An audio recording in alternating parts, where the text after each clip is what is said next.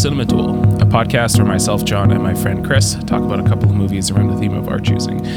Welcome back to the podcast, Chris. It has it's been a minute.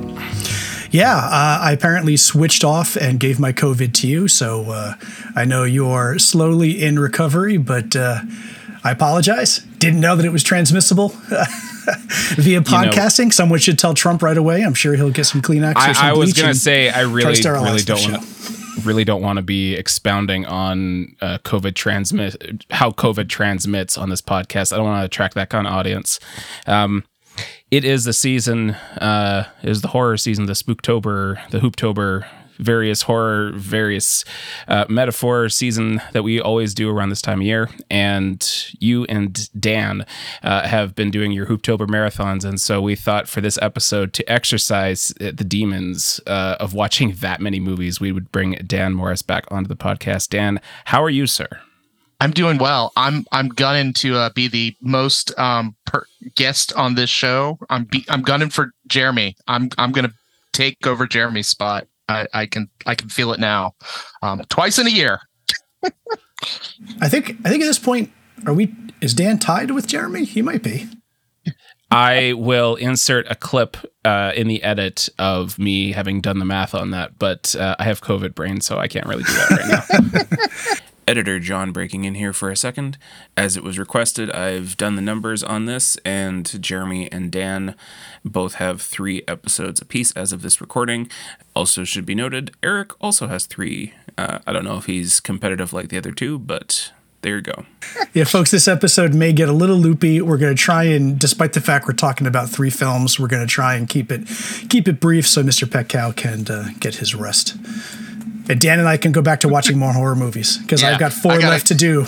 Oh man, this month has not been great for me, and I've slacked off a little on watching my horror movies, but I'm trying to catch up. I'm going to get to 31. I'm at least going to get to 31. So it's not going to be like last year when I did 50 in a month, which I'm grateful that's not happening this year, thankfully. Hopefully quality over quantity, Dan. Hopefully quality over quantity. I think so this year. Although, look, I'm not going to cause it as a recommendation, but I just finished watching Tobe Hooper's Crocodile, and my quality ratio has dipped. Again. I love Tobe Hooper, but there's a period where it's just like you can kind of tell the gas went out of the tank. There's some... I saw The Mangler this month, which there's parts of it I like, but for the most part, I'm like, this is a little disappointing. But I have a whole essay about that on Cinema Duel's website, so if you want to read that, go ahead. Please, I highly recommend that folks go to cinemaduel.com to keep up with the slightly flagging, but still gonna happen reviews for both Chris and Dan. What's funny is that although this is not something that I've done myself with this latest round of sickness, I actually have been like watching an insane amount of movies.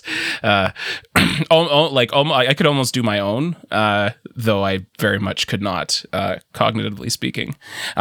But so in the past times, we've sometimes come up with, particular themes or what are like some sub themes within the scope of the movies that Chris has been watching. I think last year was Hammer. Yep. And this time around, the theme is whatever overlaps between both and Chris and Dan's movies. And there might actually be some interesting thematic connections between at least 2 of our movies. But it really just was, we need to make sure that we don't kill our 2 co-hosts by making them watch more movies than necessary. Yeah, we lucked out, and without giving away one of the movies, originally Dan and I had 2 on our list, and then Dan was like, yeah, but this one, why don't you watch this one? Because it covers the same. As everyone knows, Hooptober every year, there are a number of requirements you have to hit in addition to the marathon. And I don't think we're spoiling anything by saying Dan's recommendation turned out probably by a large margin to be the best film of the 3, and also tied together quite a lot of parallels. So this could be a little bit of an Eat the Rich episode, kind of, so to speak. But we'll get into that when we talk about our films. I'd go for that. I would agree with that. Except with one notable exception of Eat a Boy Scout. Potentially. But let's not delay that spoiler any longer. Why don't we talk about our first movie for the episode, which is The Lair of the White Worm. John Dobson went fishing once, fishing in the weir. He caught a fish up on his hook, he thought looked mighty queer. Now what the kind of fish it was, John Dobson couldn't tell. But he didn't like the look of it, so he threw it down a well. Okay, so the first movie we're going to talk about today is Ken Russell's 1988 adaptation of Bram Stoker's The Lair of the White Worm. Bram Stoker, vampiric references was part of the requirements, as was watching a number of films either by, I believe it was Hitchcock, Ken Russell, Brian De Palma, Benson and Moorhead, and and Wes Craven, which I should have remembered considering what we're going to be talking about next. Right. So this fit a couple of requirements for me, which is something that I try to do every time I build these lists together. Ostensibly, what this is about a folkloric legend of something called the Dampton worm, that was kind of like a worm in the WYRM sense, more dragon than anything else, which terrorized the Derbyshire locals for years and years, and then was put to death, severed in two, bisected, if you will, by the Lord Dampton at that time.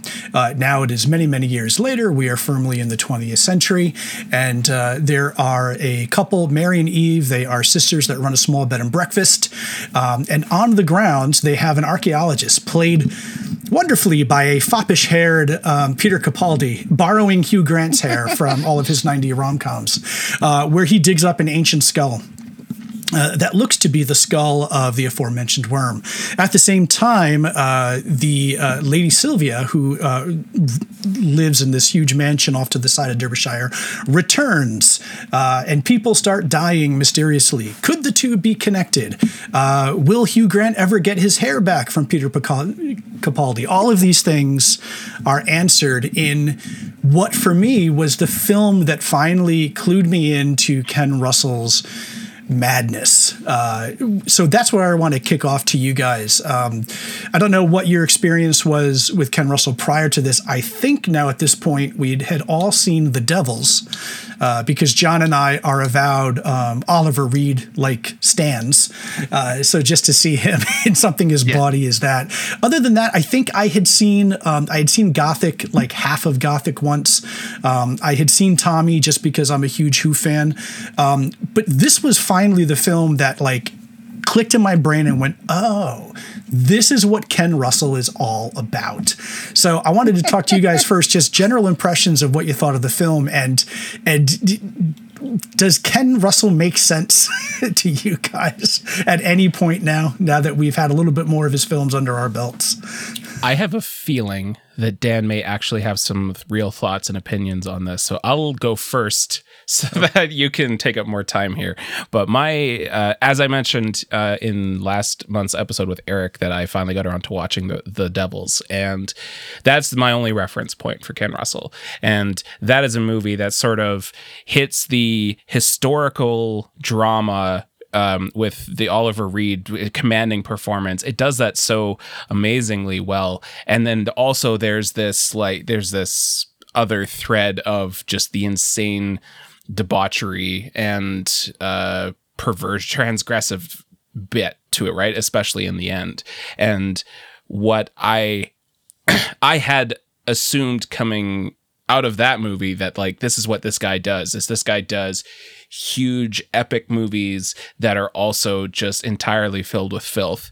And coming into this movie where it's like, well, we have all the filth, but we're not as this isn't like historical drama piece. The thing that threw me off, and I'm wondering if it's enlightening for either of the two of you, if you've seen more of his movies, is what we're committed to here is the filth. We're not committed to big sweeping stories of politics and religion and what have you, where we want to see them titties. That was my takeaway. That was my big takeaway coming out of this movie. Dan. So big titties. So I've only ever seen this, The Devils, and parts of Tommy. So I have a bit of an idea of Ken Russell, and I feel like he's a director that is a blind spot for me. But in reading and doing a little research on this movie, the great British critic Mark Kermode describes Ken Russell as basically that he was a director who proved that British cinema, which we typically, when we think of British cinema, it's either like these small kind of comedies, like say The Full Monty or Waking Ned Devine, those kind of movies, or kitchen sink realism, like, oh God, what's his name? Ken Loach, or Ken Loach, that kind of thing, or Mike Lee. And here's Ken Russell, who's making these very flamboyant movies, and I think that's a really great, like Fellini, and that's from Mark Kermode. I'm not going to take that quote from him. Far wiser critic than I am. But these movies are very flamboyant. And I would actually argue with you, John, that this movie, I had a lot of fun with this movie. I didn't think it was the best of the bunch we're talking today, but I had a lot of fun. I thought there was a lot in it about British history.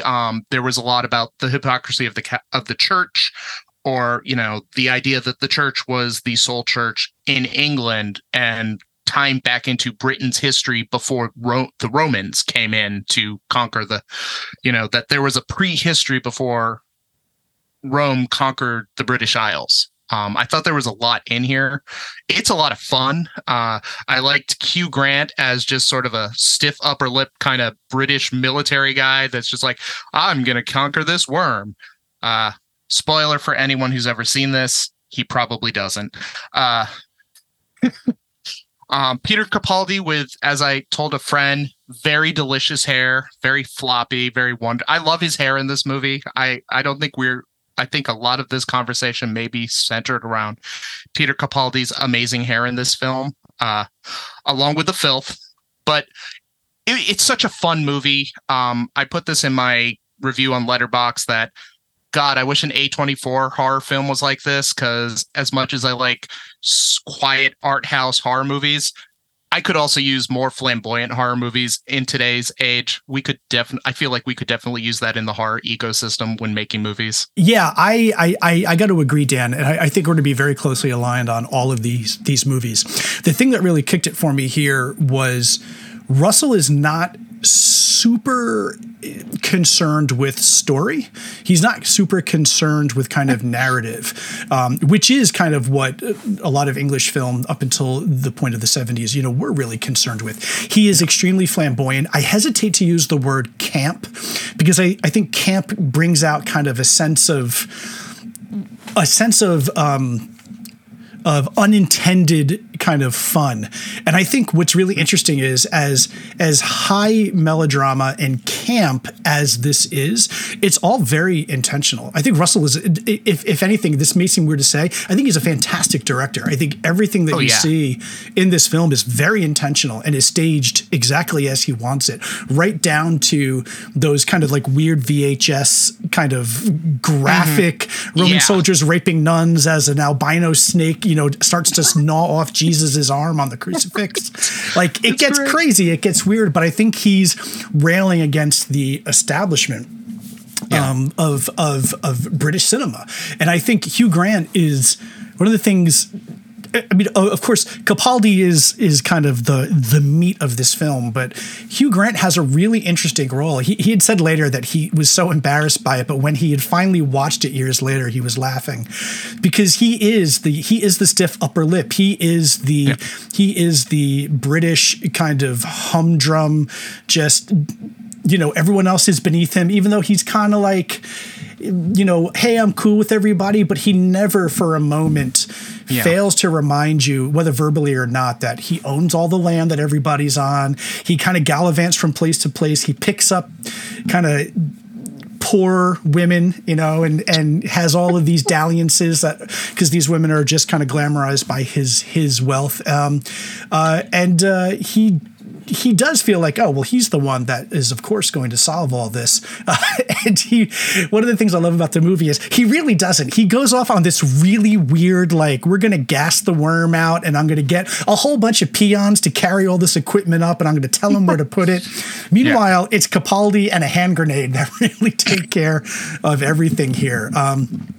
And I kind of love it. I think also there's a lot of, we will be talking about a director who specializes in dreams in a little bit. But for my money, one of the best dream sequences I think I've ever seen on film is in Lair of the White Worm. And it's the really weird dream sequence where Hugh Grant goes into a painting and then turns out to be on an airplane where two of the lead females then wrestle each other, and his marker, and I know, John, you and I talked about this, as he's watching, he has a marker that slowly rises from his pants. It is such, and then he leaves the airplane and he's in the cave and he's in the labyrinth, and it's crazy and it's hilarious and it's bawdy and it's naughty. But one of the things I loved about it was, more so than almost any other film that does dream sequences, this felt like a dream I've had, where you inexplicably are going from one place to another and there's no logical sense, and things happen that are tied up to your desires or your pains or your paranoia. I think it's a blast. And then again, I'm not going to get off of this. When I was watching it for the first second, the movie opens and you're in the bed and breakfast and you see this very Scottish dressed person, face obscured, digging in the ground. And I thought for sure, I looked at that hair and went, oh, Hugh Grant.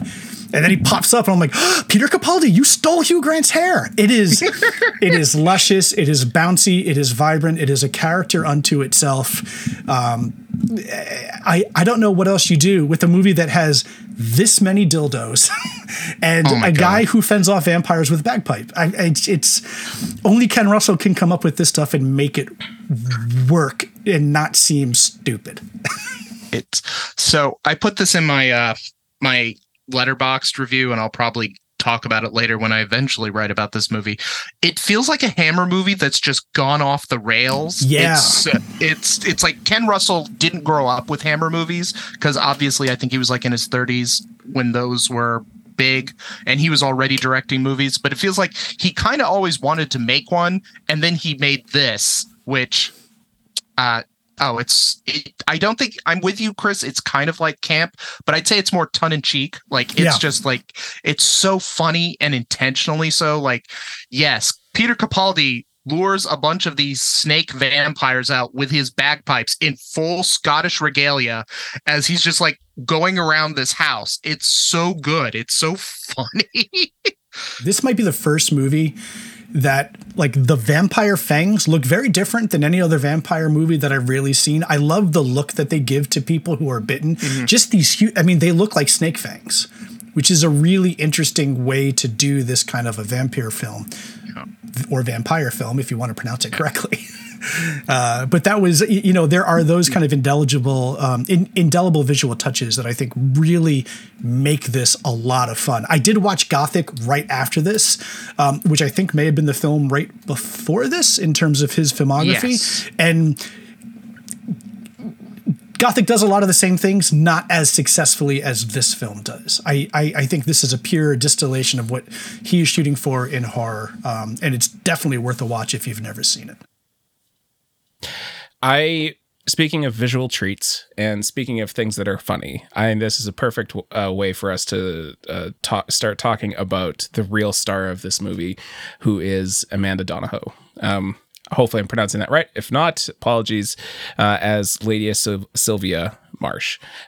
She is the antagonist of this movie, and as Dan is currently miming the chef kiss action right now, it could not be like my first thought is, this is how many years before Sharon Stone and Basic Instinct? This is it's just absolutely like 3 years, 4 years.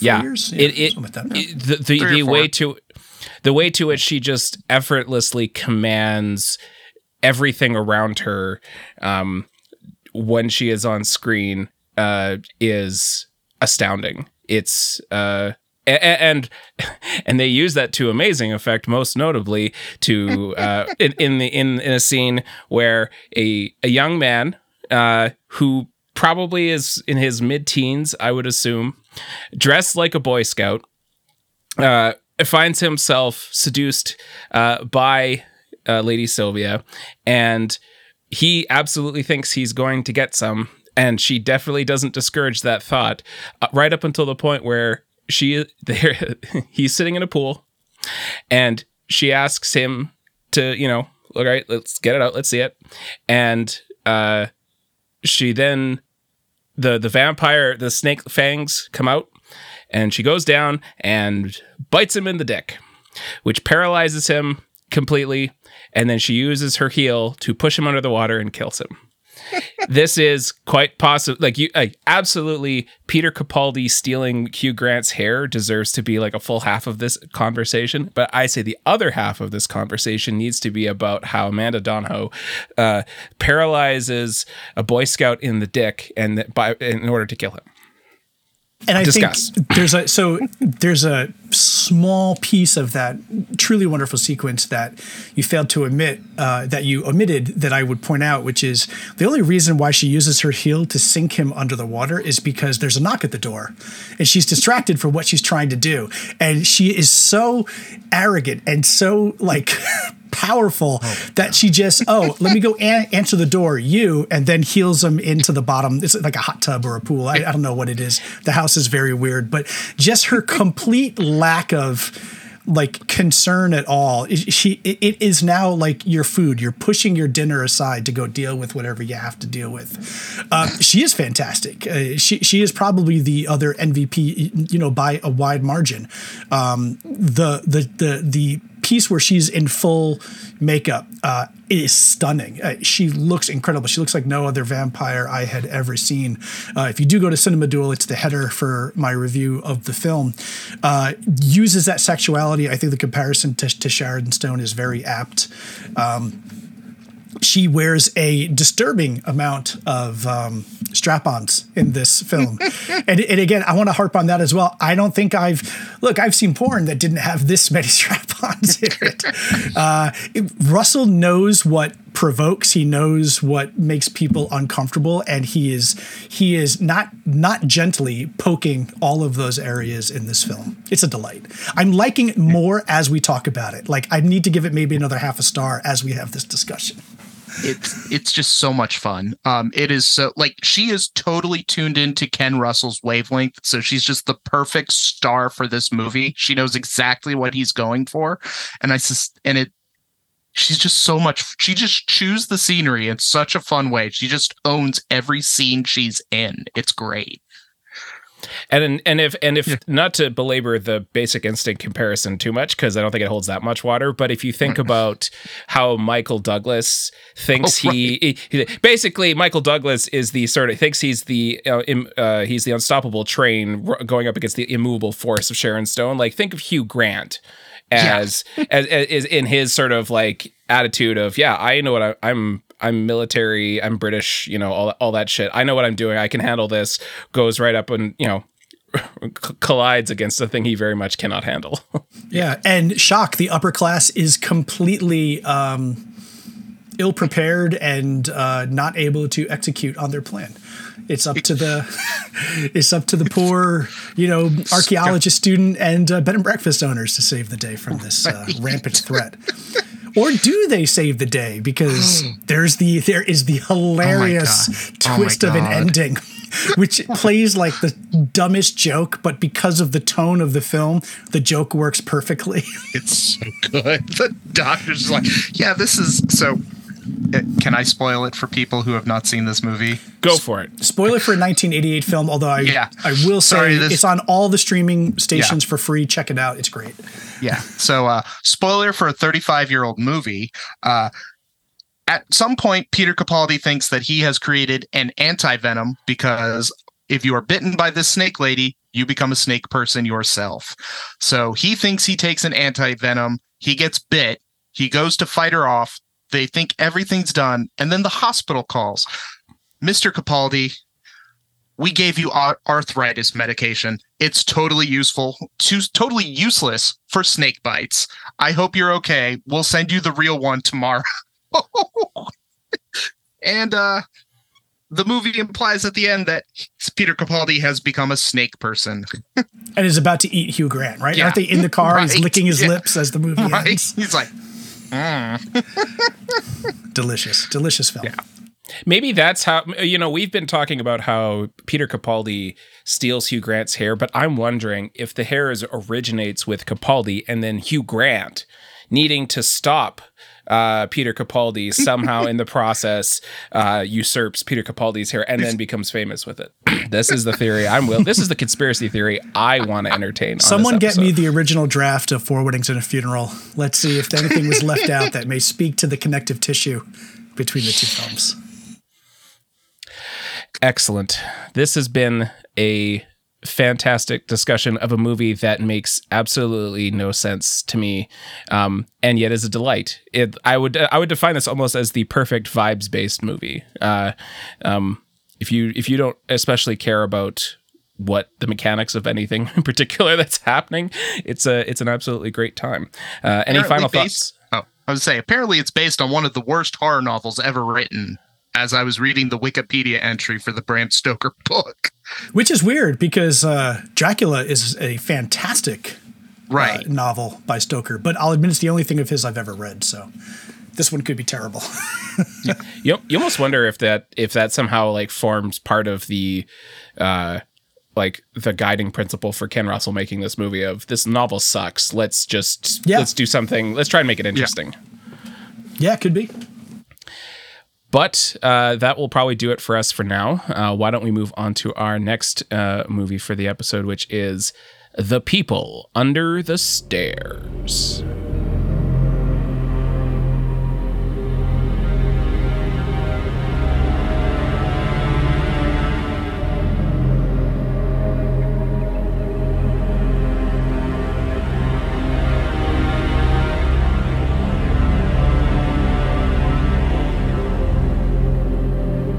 The People Under the Stairs is a 1991 movie directed by Wes Craven, director of, Nightmare on Elm Street, a whole bunch of things. He's a legend. And I'm sure we'll spend at least some amount of time today talking about how this fits into our love and appreciation for the works of Mr. Craven.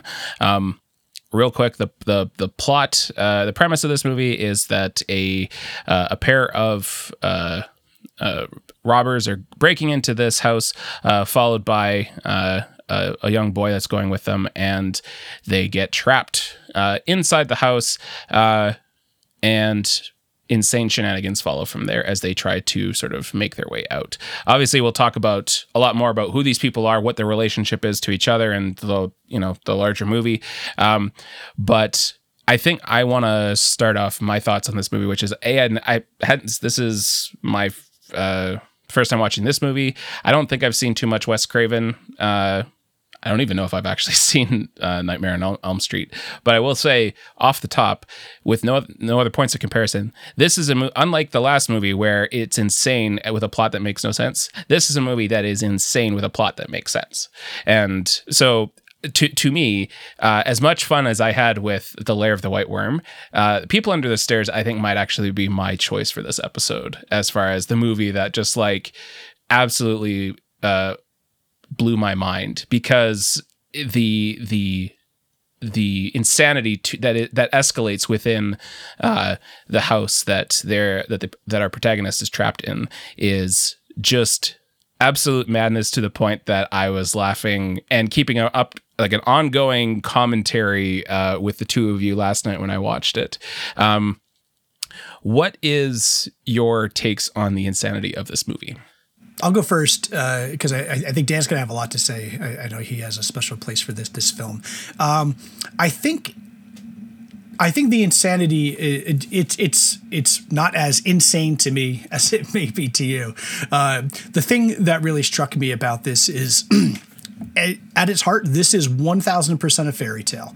This is a young hero's journey to go save a damsel in distress at the top of a tower who's being guarded by a wicked stepmother. Which is not really the stepmother, but the analog is exactly the same.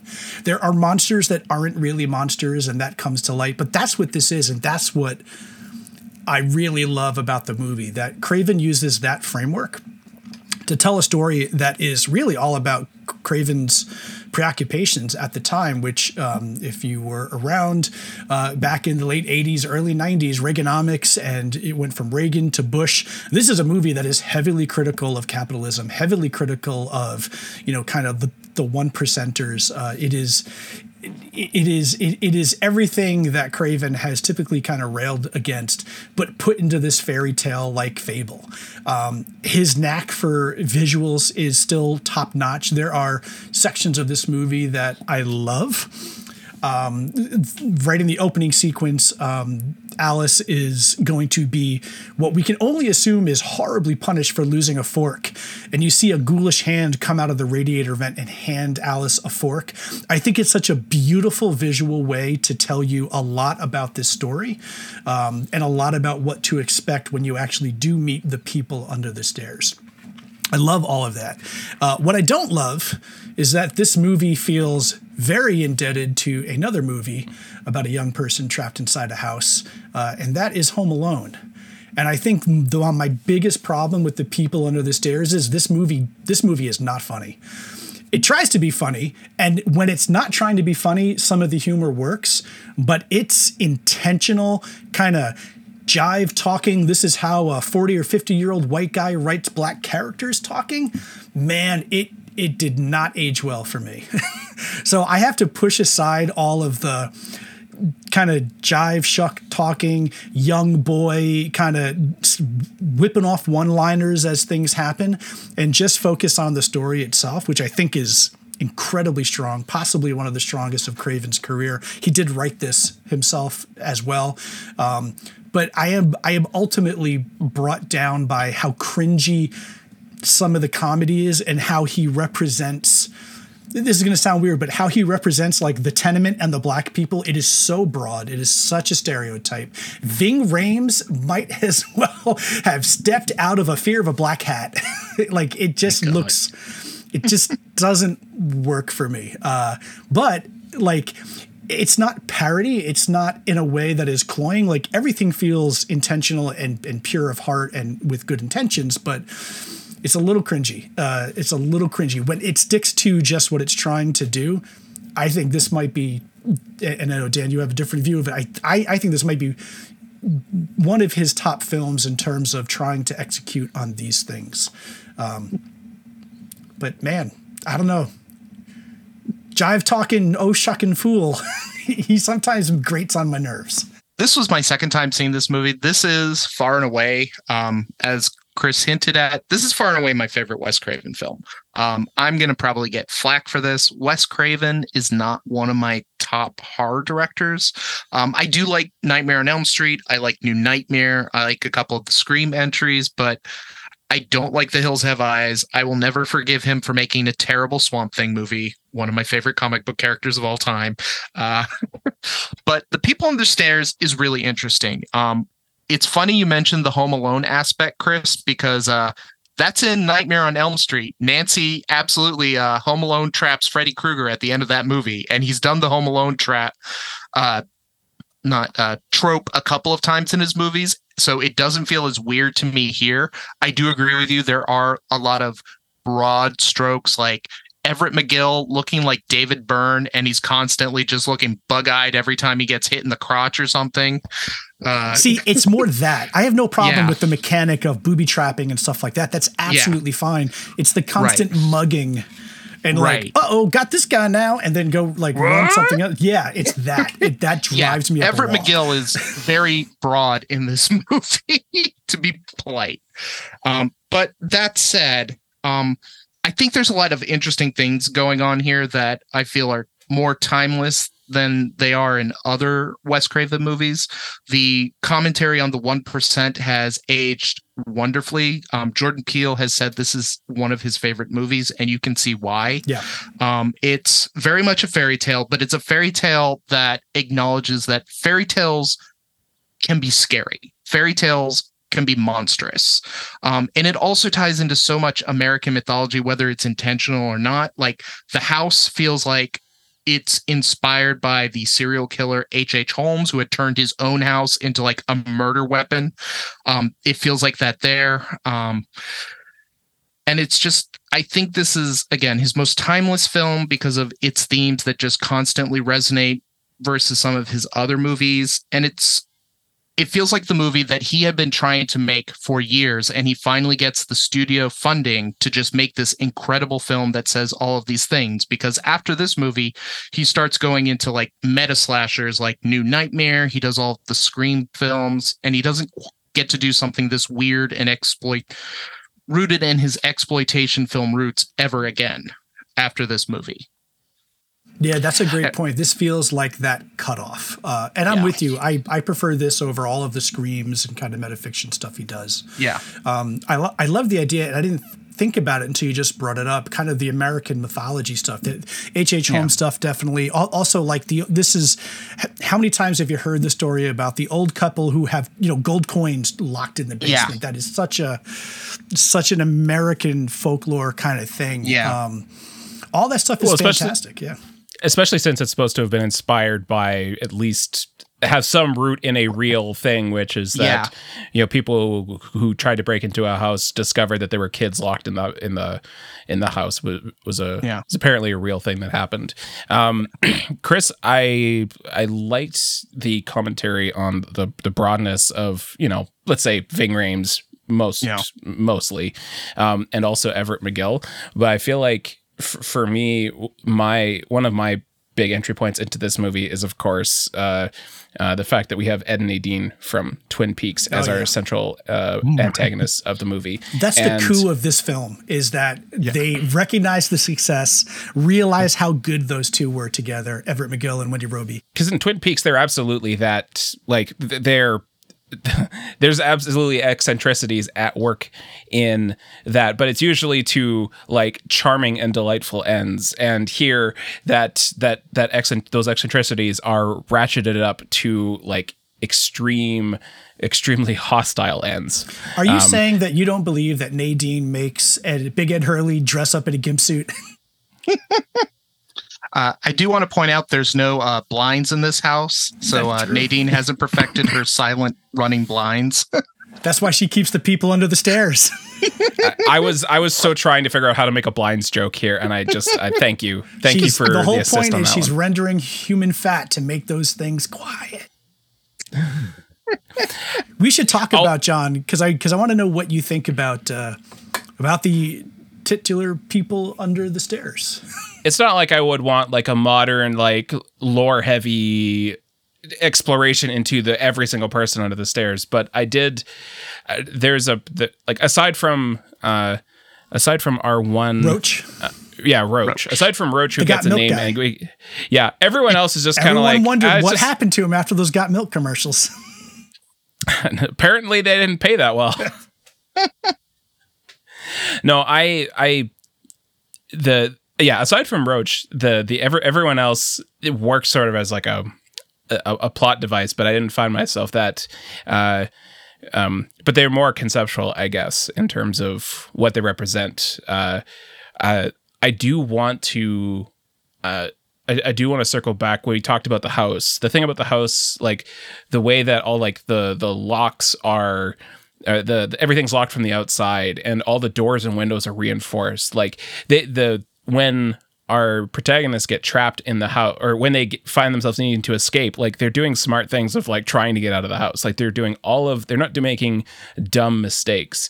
And the more that they find that every single possible means of escape is been thought of and accounted for and defended against, that to me is one of the most like, I mean, obviously aside from Everett McGill in a gimp suit and a shotgun, one of the most like arresting things that happens in the movie for me, because not only does it put our protagonist immediately in danger, but also sort of signifies like, why is this thing so heavily reinforced to keep people from leaving?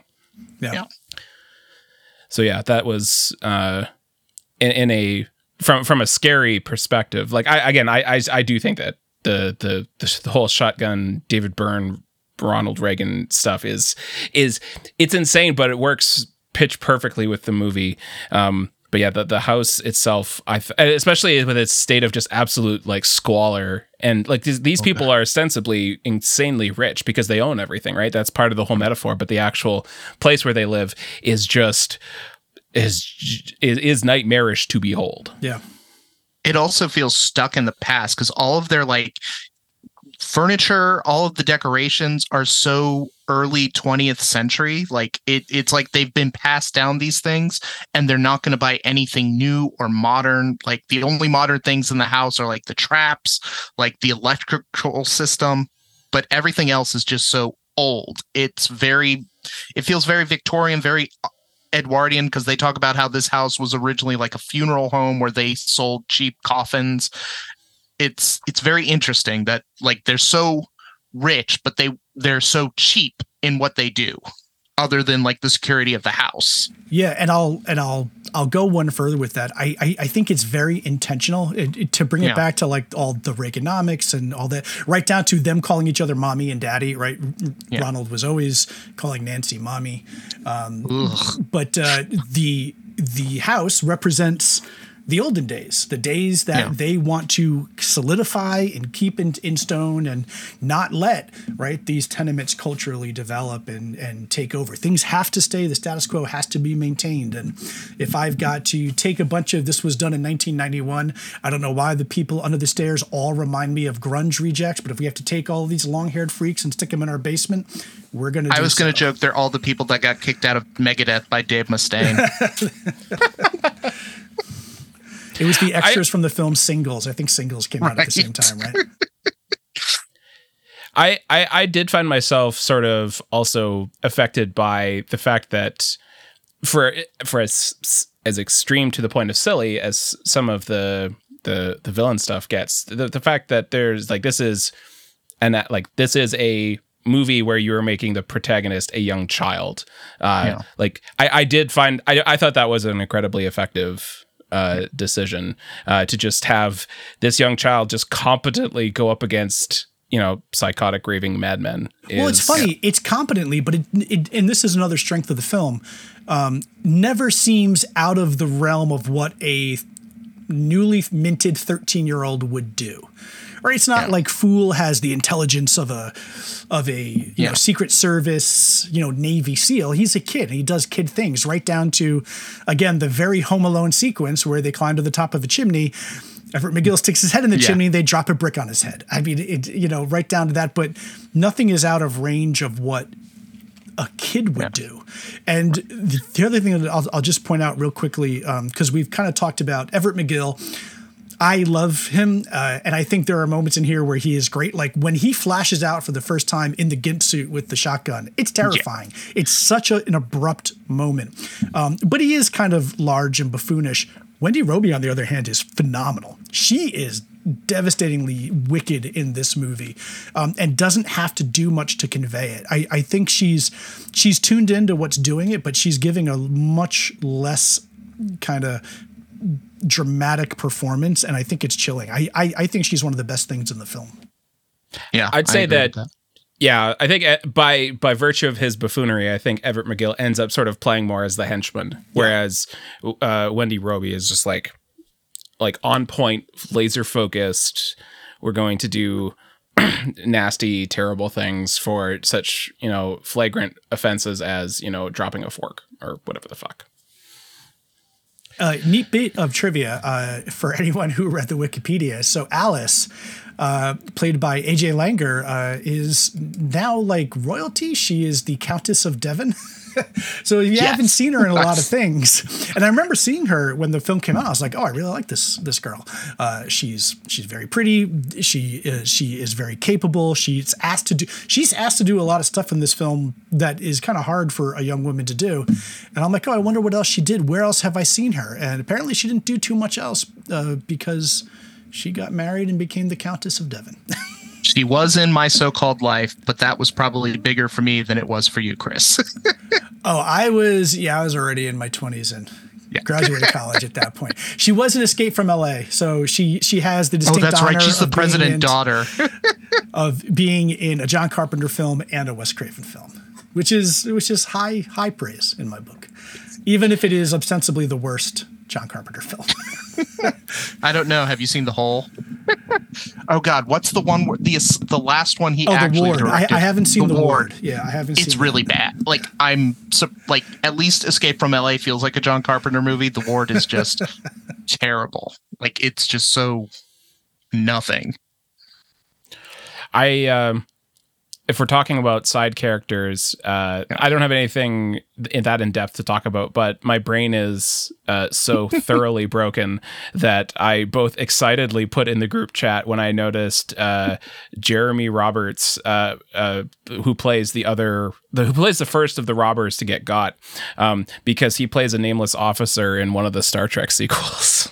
To be fair, John, even were you not suffering from COVID, your brain is still wired to pick up on the most subtle of Star Trek and/or Babylon 5. Anyone who's been in and then one of the cops plays a minor character in Babylon 5 as well. So like anytime any of those people show up, I'm just like, oh, it's that guy for Babylon. Or like I will sometimes spend hours being like, where did I see that person? Where did I see that person? And the answer almost every single time is some 90s ass sci-fi that I watched a lot as a kid. Every time you notice that, J. Michael Straczynski sheds a single tear. Well, I think unless we have any final thoughts on this movie, I had an absolute blast with it. I do accept the criticisms that are there, but I still had a whale of a good time with it, and I think that it would be worth watching if you want to ruin two characters from Twin Peaks for the rest of your life, I guess. No, I don't think it ruins it. How dare you, sir? They're delicious in this. This movie's a blast if you know nothing about it. Like I think I caught it once on cable as a kid and saw parts of it. I'm like, what am I watching? And even as an adult, I'm just like, what am I watching? And as I said, Craven's not one of my guys. I think some of his symbolism is very surface level. Like having a lead in a movie called Poindexter Fool is just maybe a lot of its symbolism's a little too on the nose. But for this movie, I think it works because it's such a simple story and it says so much with it. And I think it says a lot and makes an excellent double feature, which I'm sure we'll talk about with our next film, which is Candyman.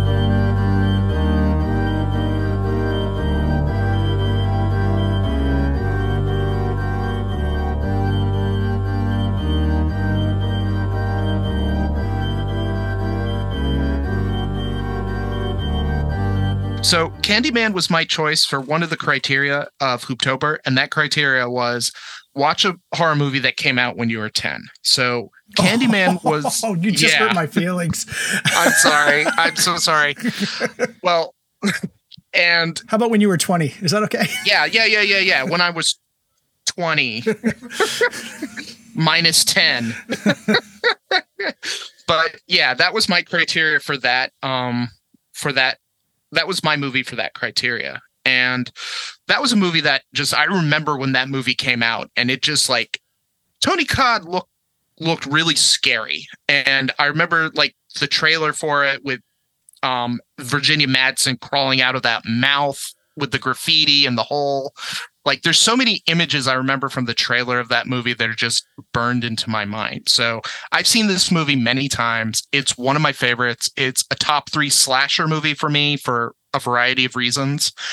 But to sum up the movie centers on Helen Lyle, a graduate student for the University of Illinois. She stumbles on the urban legend of a character called Candyman, or a figure, I should say, called Candyman, who has killed people in the ghetto, in the poorer areas of Chicago. And one day she learns that it may be in the infamous Cabrini Green projects. So she goes there, and she gets attacked by somebody calling themselves the Candyman. I've probably summoned them already. That's the other thing, is that you have to say this, just like Bloody Mary, you have to say this figure's name 5 times to summon them. You say it into a mirror, and this figure is supposed to appear. She does find somebody who's using the myth to kill people or keep the projects under their control. They get them arrested, and then one day she's in a parking lot and somebody calls to her, and it is Candyman himself. This movie is just, it's a phenomenal horror film. I think it's one of the best, if not the best horror movies of the 90s. It still just, it scares the shit out of me. Tony Todd gives one of the all-time greatest movie monster performances as this charismatic spirit that kills. He beckons for Helen Lyle. And Virginia Madsen's also really great in this movie. And it says so much about America, about white privilege, about gentrification, how we just bulldoze the past. There's so much that goes on in this movie, and I'm so glad that we're talking about it on this podcast. Yeah, this was one where I wanted to point out something. I think I even quoted you in my review of the film. You had the perfect kind of summary of this. This is kind of a movie about being a tourist. Like, you know, being that whole sense of white privilege, being a tourist into the seedier sections and assuming that there's no cost to doing that. And this movie is all about the cost of doing that. It's wrapped in the flavor of a supernatural gothic, which is another term you would use really well, like a gothic horror film, even though it takes place kind of in the it's in broad daylight. It's in broad daylight. It's in Chicago. It's in the projects, right? It's half of this is the performances. The only thing that I would change about what you said is I think Virginia Madsen, I think this is one of the best kind of, not final girl, but this is one of the best kind of female protagonists of the 90s for horror. I mean, maybe even greater. She is a goddamn force of nature in this movie. Like only 30 years old, I think, when this came out. She is gorgeous. She is smart. She is psychotic when she needs to be. She has to do a lot with this, whereas Tony Todd just has to be one of the most singular presences in horror in the last 40 or 50 years, right? Easy job for him. He just needs to he's got that voice. He has that incredible voice, that incredible physical charisma. When he says, like, it is one of those incredible, when people say perfect line deliveries, when he says, Helen, be my victim, like, you kind of want to be his victim. Like, it's so seductive. And so I read about like a proposed sequel to this movie, which would have taken place in the past, and they bring up Dracula, and that's where my interpretation of this as a gothic slasher comes from, is this movie borrows from the structure of Dracula. Helen Lyle is more or less both Jonathan Harker and Mina Murray. Candyman is Dracula. The Cabrini Green projects, that's Castle Dracula. And the movie follows that structure where she goes to Castle Dracula, comes back, she's more or less kind of okay, but she brings that back into the city, with Chicago itself, which would be London. And then there's, of course, the chase back to Castle Dracula to save the child that takes place at nighttime, and it's such a brilliant use of that structure for this movie, and just also going into the predatory ways that white people are abusing it. I could talk about this movie all day. Yeah, it's cultural appropriation, commodification. I mean, it's all of that beautifully executed. I mean, man, Bernard Rose. Holy cow. I think this is some bravura filmmaking, especially for horror. You can see why we talked about Jordan Peele when it came to People Under the Stairs. Fingers crossed he's still producing a remake of that film, but you can see what he took to Candyman for when he and Nia DaCosta, I think. Right, Nia DaCosta. Crafted their sequel literally on the bones of this film. But Rose is a gorgeous filmmaker, beautiful overhead shots. My God. All the incredible tracking shots. There's one shot that I call out in the review where there's a huge oneer where she runs through the apartment. But to me, the most impressive one was Rose knows a good face when he sees it, so he focuses on Madsen's face as she's being wheeled away in a mental asylum, and just the confusion, the pain of, because she woke up, she had blacked out, now she's in a hospital, she doesn't know what's going on. He directs the hell out of this movie, and it's to its benefit. And I think something that's also to his benefit is that he's a British director directing looking as an outsider on American culture and saying things that maybe an American who wouldn't see these things because we're so ingrained to what we see around us every day. He sees these things and he comments on them and he brings it into a horror movie that it's incredibly smart, but it has no problem being a horror movie. Like, it's not ashamed to be a genre film. Like, it's bloody, it's horrific, but it's also really good. It's just so well done.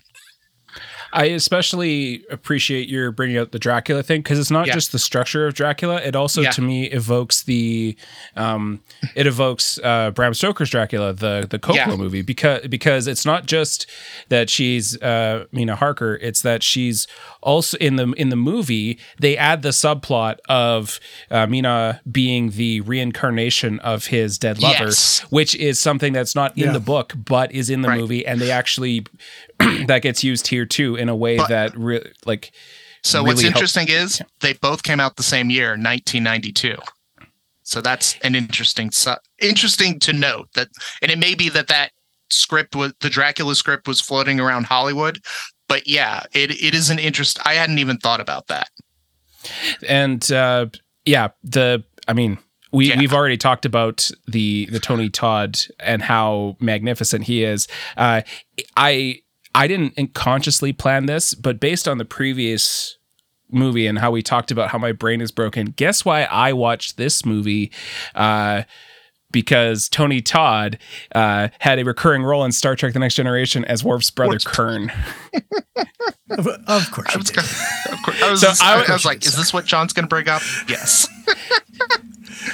and he's great. Like, he's not in a lot of the show, but he does show up here and there, and he is fantastic. And so I was like, oh, I'm excited to see Worf's brother in a horror movie.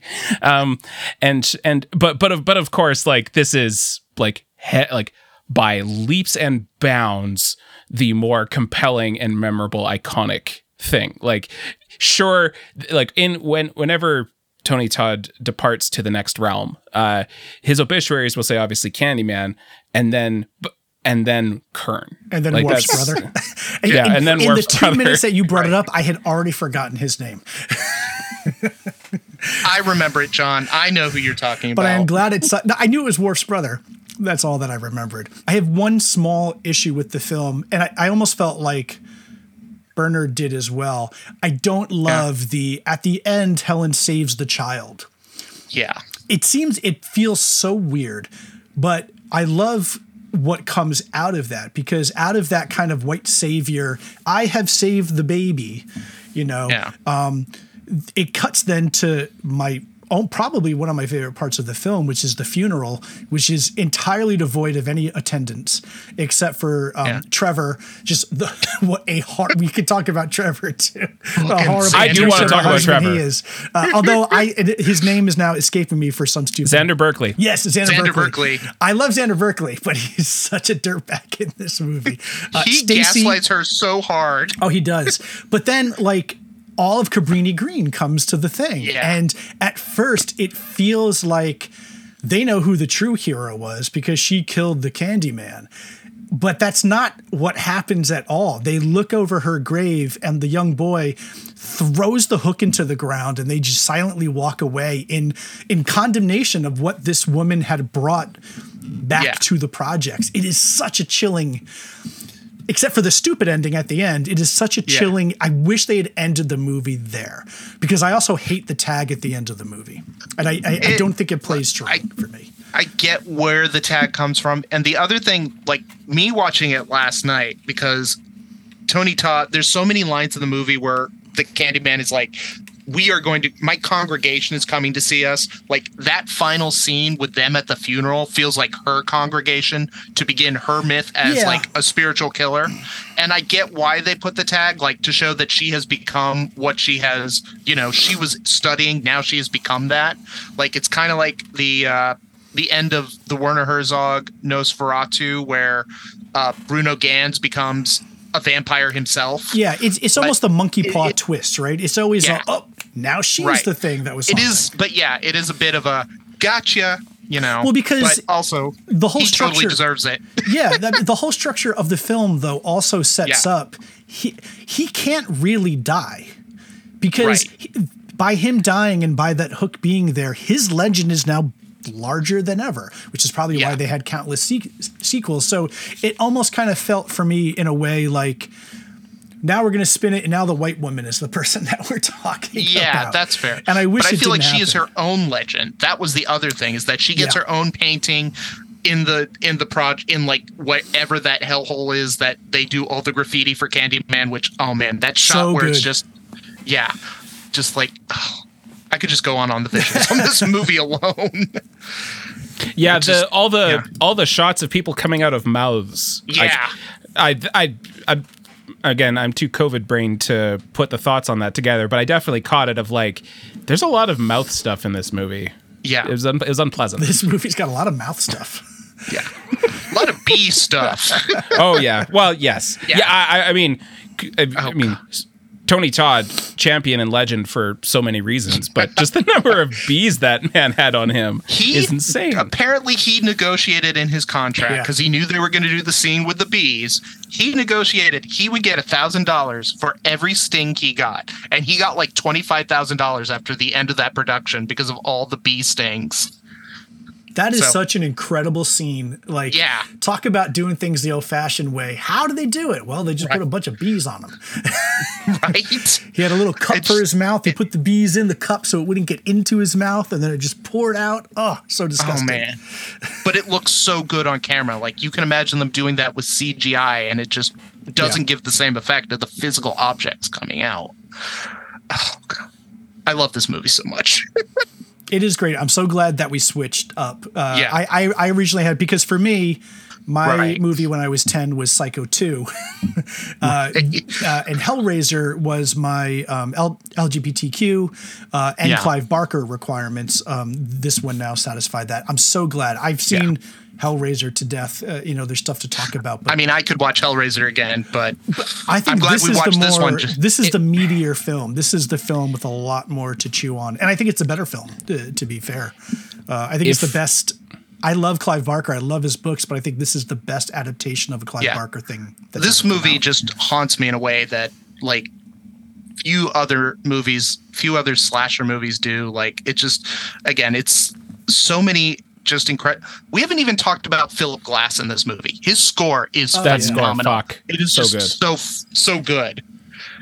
And apparently he hates this. He's like, I don't care for this movie, but I did the score. And it's like, dude, if this is just like a toss off for you, wow. Because it's just like, it's so haunting. Just, Philip Glass is on another level for composers. Yeah. I wish we had more of his stuff. yeah. I will say that if we were, it is probably for the best that we didn't talk about Hellraiser, because guess what I would be talking about if we were talking about Hellraiser? Oh, no. Deep Space Nine. Absolutely. And how everyone's like, is Bashir and Garrick, are they meant to be gay? I thought, well, I could see a reading of it. And then when I watched Hellraiser, I was like, oh no, absolutely that's what this is. Hellraiser should be a prereq for watching DS9, I feel like. Which is not a thing that anyone's ever said, but is true. I'm not going to argue it. They've said it now. Yeah, planting my flag on that one. Well, I think that has been an absolutely banger set of 3 movies we've talked about. Why don't we move into our final section for the episode? So for our final segment on this episode, we're going to do our movie recommendations as per usual. While I have watched a lot of horror movies in the last week as I've been sick, the film I'm going to recommend for this episode is none of those things. It is the polar opposite. I had the chance to go see a screening of the Talking Heads concert film To Stop Making Sense with my brother, who had outside of having heard Psycho Killer on the radio, had not really listened to any of their music, which is not a complaint, because before watching this movie the first time, I had never heard any of their stuff either. And watching the movie on a big screen, and then also watching my brother sort of out of the corner of my eye just progressively just like be won over by it, is one of the most like magical movie experiences I've had in a long time. If I was doing like if I had to think about it some more, but I almost think it would be like possibly worth talking about in terms of like sight and sound kind of stuff. I was like, this, I could possibly make an argument for putting it up there. It is that fantastic and so amazing. The cinematography, the performances, obviously the quality of the sound itself, it sounds amazing. It is just one of those special movies, and I desperately hope they reissue it on home video so I can watch it on my new TV. So I got to see that in IMAX. I was dancing in the aisles. Like, people were just, it wasn't a crowded theater, but the people that were there just really appreciated it. I will say, I almost put that on my Sight and Sound list. It was a contender. Thank you. This movie is it's such a phenomenal film. Like, Jordan Cronenworth, who did the cinematography for Blade Runner, is the cinematographer on that movie. Just like the blacks and the shadows in that movie are phenomenal. The restoration they did on it is amazing. If you haven't seen it yet, and if you can still see it in a theater, go see it in a theater. It is meant to be seen on a big screen with a killer sound system. And what do you got for me, Dan? Yeah, so I'm going to kind of do what Chris did, which is recommend some of the better movies I've seen while doing my Hooptober, which right now is only up to 12 movies. So I won't recommend any of the ones we've just talked about, but and I'm going to recommend one more that I haven't put on my Hooptober. So the first of those is Demian Rugna's Terrified, which is a phenomenal, I wouldn't say reinvention of the haunted house film, but it's a rethinking of it. So the premise of the movie is that there is a haunting going on, but the haunting is slowly infecting the neighborhood around it from the first house that it happens in. And it's about how the community reacts to it. It's how they talk to each other about this haunting. And it's so good. It's an Argentinian film, and if you haven't seen it, it's currently on Shudder. I don't want to say too much more because this movie scared the shit out of me. I was encouraged to finally see this movie because it came out a couple of years ago because Demian Rugna did a segment in the anthology film Satanic Hispanics, which was the only segment in the movie I just out and out loved, about this puzzle solving guy that accidentally, in his efforts to figure out how to do he solves like Rubik's Cube competition. He's in Rubik's Cube solving competitions for fun. And in his effort to try to figure out how to do that faster, he accidentally opens a gateway to the dead. It's great. That is it's pretty amazing. Great. It's great. Like, and there's a scare in there that I'm like, and there's plenty of them in Terrified. I know, Chris, you've seen it. Yep. There's just so many just still moments in there that are just utterly scary. Like, they just stay in your mind. But he also has a new movie out called When Evil Lurks that I've gotten to see in theaters. It should be coming to Shudder, I think, at the end of the month. Give me a second. But it's about it. Just like Terrified isn't necessarily a reinvention of the haunted house film, this is sort of a rethinking of the possession film as sort of a commentary on the pandemic. It's about these two farmer brothers who discover there's one of the other tenants, that one of the people that live on this shack, the oldest son has become possessed, or one of the rotted ones, and the government's supposed to send out people to solve this, but the person that got sent out died, and now they have to get rid of this body before it explodes and possesses other people. And it's really terrifying. It's really scary. I really love Demian Rugna's sort of naturalistic take on horror, where it's very ordinary. It's very magical realist, and I think that's a really cool perspective to bring into horror these days. So definitely see When Evil Lurks once it comes out on streaming. So now that I've gone through those two, I finally saw Sputnik. Sputnik's a lot of fun. It made me think of the Quatermass Experiment. So if you love the Quatermass Experiment, Quatermass in the Pit, this will be very much up your alley. Knife Plus Heart was phenomenal. Very gay. It does not shy away from gay porn, which it is a movie about the cast and crew of a gay porn that slowly get methodically taken down by a dude who has a dildo with a switchblade in it. It's great. M83 does the soundtrack. Definitely see it if you haven't seen it.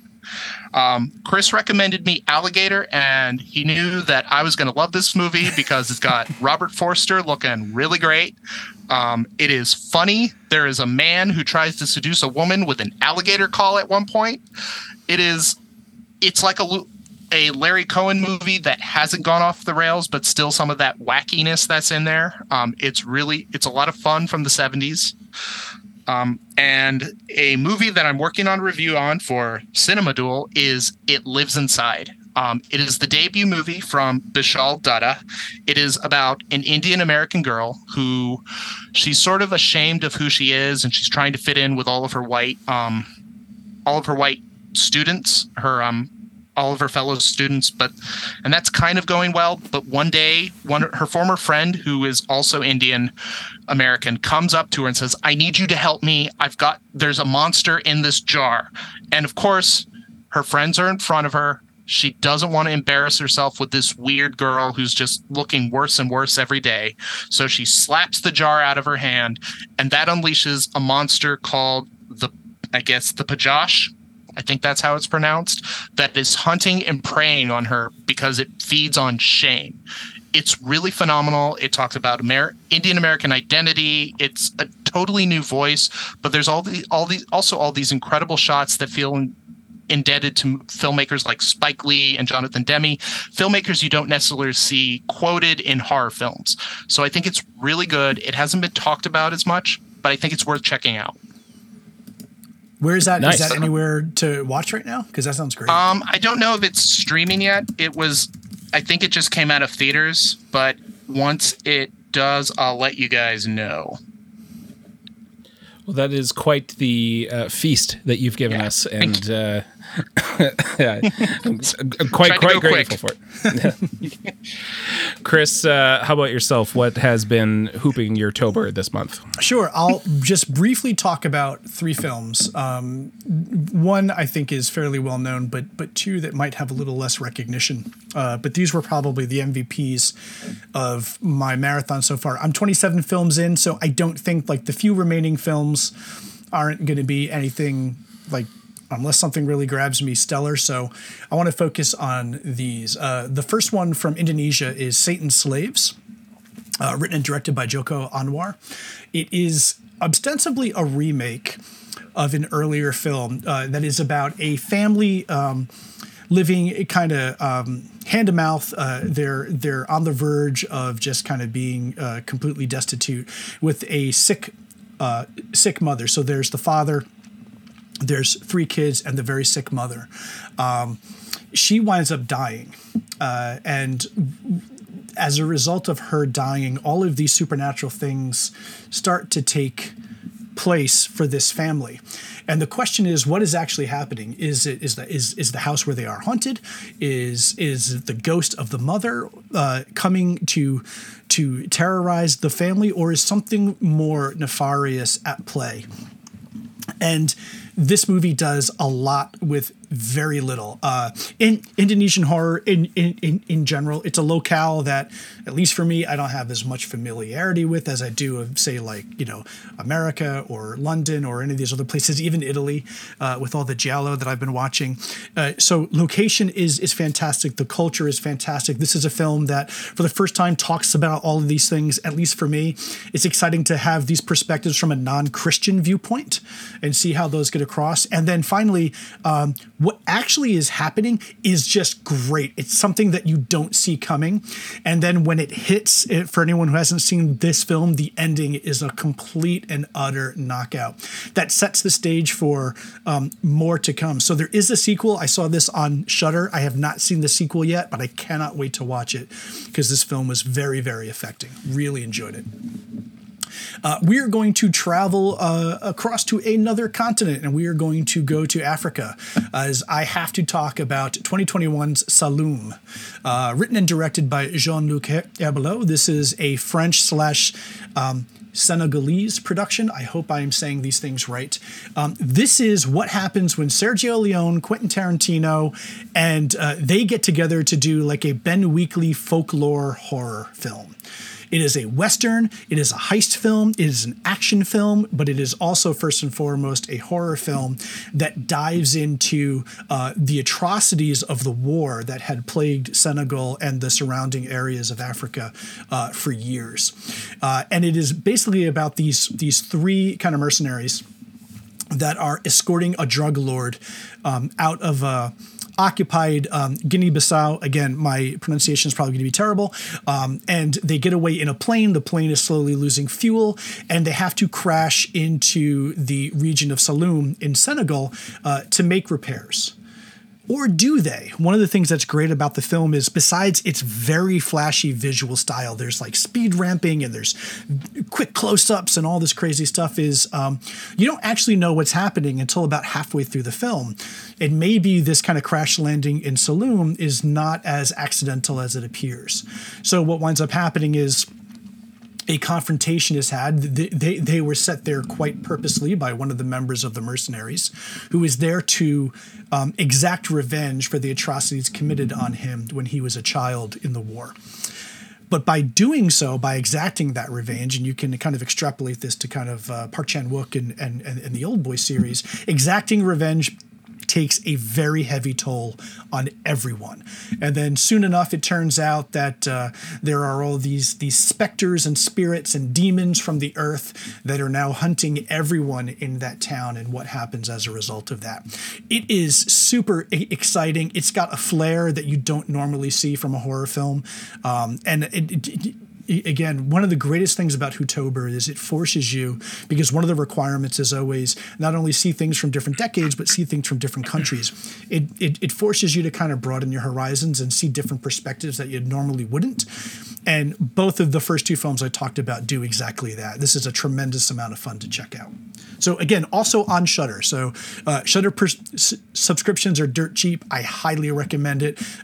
It is one of the few streaming services that truly feels curated, as opposed to just, we got the license rights to everything from IFC Midnight, so we're going to dump it on there. So I have to say I'm really excited after seeing Terrified and When Evil Lurks to start getting into South American horror movies, because there's a couple on Shudder. Stuff. Yeah, that was Terrified was it for me. When I saw that, I said I need to go deeper here, because there is some crazy shit going on.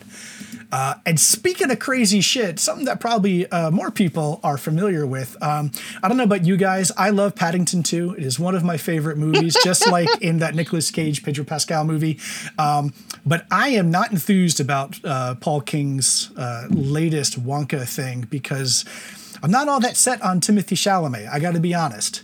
Thank God I can go back and now remember how amazing he is in Luca Guadagnino's Bones and All, which came out last year.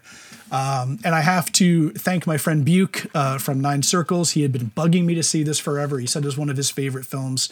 I kept putting it off. I saved it for the marathon. Holy shit. May I say it was my movie of the year last year? Well, you guys know personally how stingy I am with my stars. This is currently sitting at a 4.5 just on my first viewing. I suspect this will make the 5-star club when I watch it again, and I most certainly will. What is this movie about? Is this a movie about cannibals? Kind of, but it's not a movie about cannibals. It's also a movie about growing up and dealing with changes and not knowing about the appetites and desires of your body. It's a Luca Guadagnino film. If you've seen Call Me By Your Name, or you've seen his remake of Suspiria, which a lot of people hate, but I really enjoy, he's all about that. He's all about suppressed desires and appetites. I almost was going to put up here Talk to Me, which I also loved and has one of the greatest kind of openings in a horror film in recent memory. But as far as being uncomfortable, that movie does not hold a candle to the first 8 minutes of Bones and All, which horrified and terrified me so much I had to stop watching, collect myself, and put it back on. But this is about a young woman who discovers as she's a teenager that she has an insatiable craving for human flesh, acts upon it, and then is on the run. While she is on the run, she comes across they're called eaters. They can sense and smell each other. They have an incredibly sharpened sense of smell. And eventually she falls in with a young guy whose name is, I'm not going to remember, but it is Timothy Chalamet. I forget what his name is, Guy or something like that. It's Lee. Lee is his name. Everyone has very short names. Yeah. Yes. The woman is played by Taylor Russell, who is fantastic. I first saw her in the Lost in Space reboot and I always thought she was the best thing about that show. She is phenomenal here. Her and Lee Chalamet, the Chalamet boy, they go on a cross-country adventure, just kind of connecting with each other, meeting weird characters. Dan made mention in his review. Yes, there is a moment where Timothy Chalamet, potentially in a dream sequence or not, eats David Gordon Green. Having heard the terrible reviews for The Exorcist, I wish it had happened in real life. That's neither here nor there. The real terror of this film comes from Mark Rylance. Holy shit. I have never seen a guy so quiet and be so terrifying. If there was justice in the world, his portrayal of kind of the old man eater, it would be right up there with like Candyman for kind of visual terrifying images. This movie goes places with violence and gore that are quite frankly astounding. And it has a chef's kiss, beautiful ending that uses the title of the film to wonderful effect. So if you have not seen it and you've been holding off, don't be the schmo that I was. Do yourself a favor. This is one of the best, like you said, Dan, definitely one of the best horror movies that I've seen. This is bar none just one of the best movies that I have seen in the last couple of years. It is phenomenal. Holy crap, it was good. Yeah. People talking about best movies of this decade so far, and this is absolutely one of them. I still think about this movie. I wrote about it a little when I wrote about my it's been kind of astonishing because I went back to Call Me by Your Name and I kind of couldn't get through with it because I'm like, I just want it to be violent. I just want this to be violent. Yeah. Between after seeing Suspiria and Bones and All, and I'm just like, this is fine, but when does Timothy Chalamet just start, or when does Armie Hammer actually start eating Timothy Chalamet, as we know he would be likely be doing? Everything that Armie Hammer is accused of in real life happens in Bones and All. In Bones and All, yeah. But I wrote a little bit about it on Letterboxd, and I think the thing is just, it's so romantic, but it's also disturbing. The eaters are as much like hustlers, they're apex predators, and of course they're serial killers. Like it just taps into so much of that time period. Timothy Chalamet wears a "This Is Not a Fugazi" shirt at one point in the film, as David Gordon Green wears his Dawkins shirt. He also sings and dances along to Kiss's "Lick It Up." Oh yes, which for yes, him is like the pinnacle of hard rock heavy metal for the time that they're in. I think this takes place in the 80s sometime. So he's just like, yeah, this song is the best. He's like so excited to listen to Kiss. This is where they took the makeup off. And I think I pinpointed the period it was in because I had to figure out, when did Fugazi form? When was Ronald Reagan still president? And I think it takes place in 1987. Yeah, that would be my guess. Yeah. But it's just like his Suspiria remake. I feel like there's so many specific period details. Like it would have been like there's the Joy Division and the New Order on the soundtrack, but I feel like it would have been so easy, like Stranger Things, to make Timothy Chalamet and Taylor Russell's characters listen to cool music. And I think it's just so of its moment that it makes his character just be so excited for Kiss, and then like the Dawkins shirts. Oh, like, yeah. It would that immediately dates it because, again, let me bring out my hair metal nerdery. Back for the Attack came out in 87, I believe. So it would be right around there. Right. And it says so much about America. It says so much. Again, another film, like it would probably go well with Candyman. Just films made by people not from America about America that just speak so much about our country. So I love that movie. Well, we appreciate you coming back, Dan, to Thank you. help us close out the month of October with all of our spooky shenanigans. If we're tackling something weird or cult, rest assured Dan will probably be on the episode. One day I want to be on talking about something not cult, but that's probably not going to happen. Well, we'll have to put our best minds, best and brightest on that one, solving that question.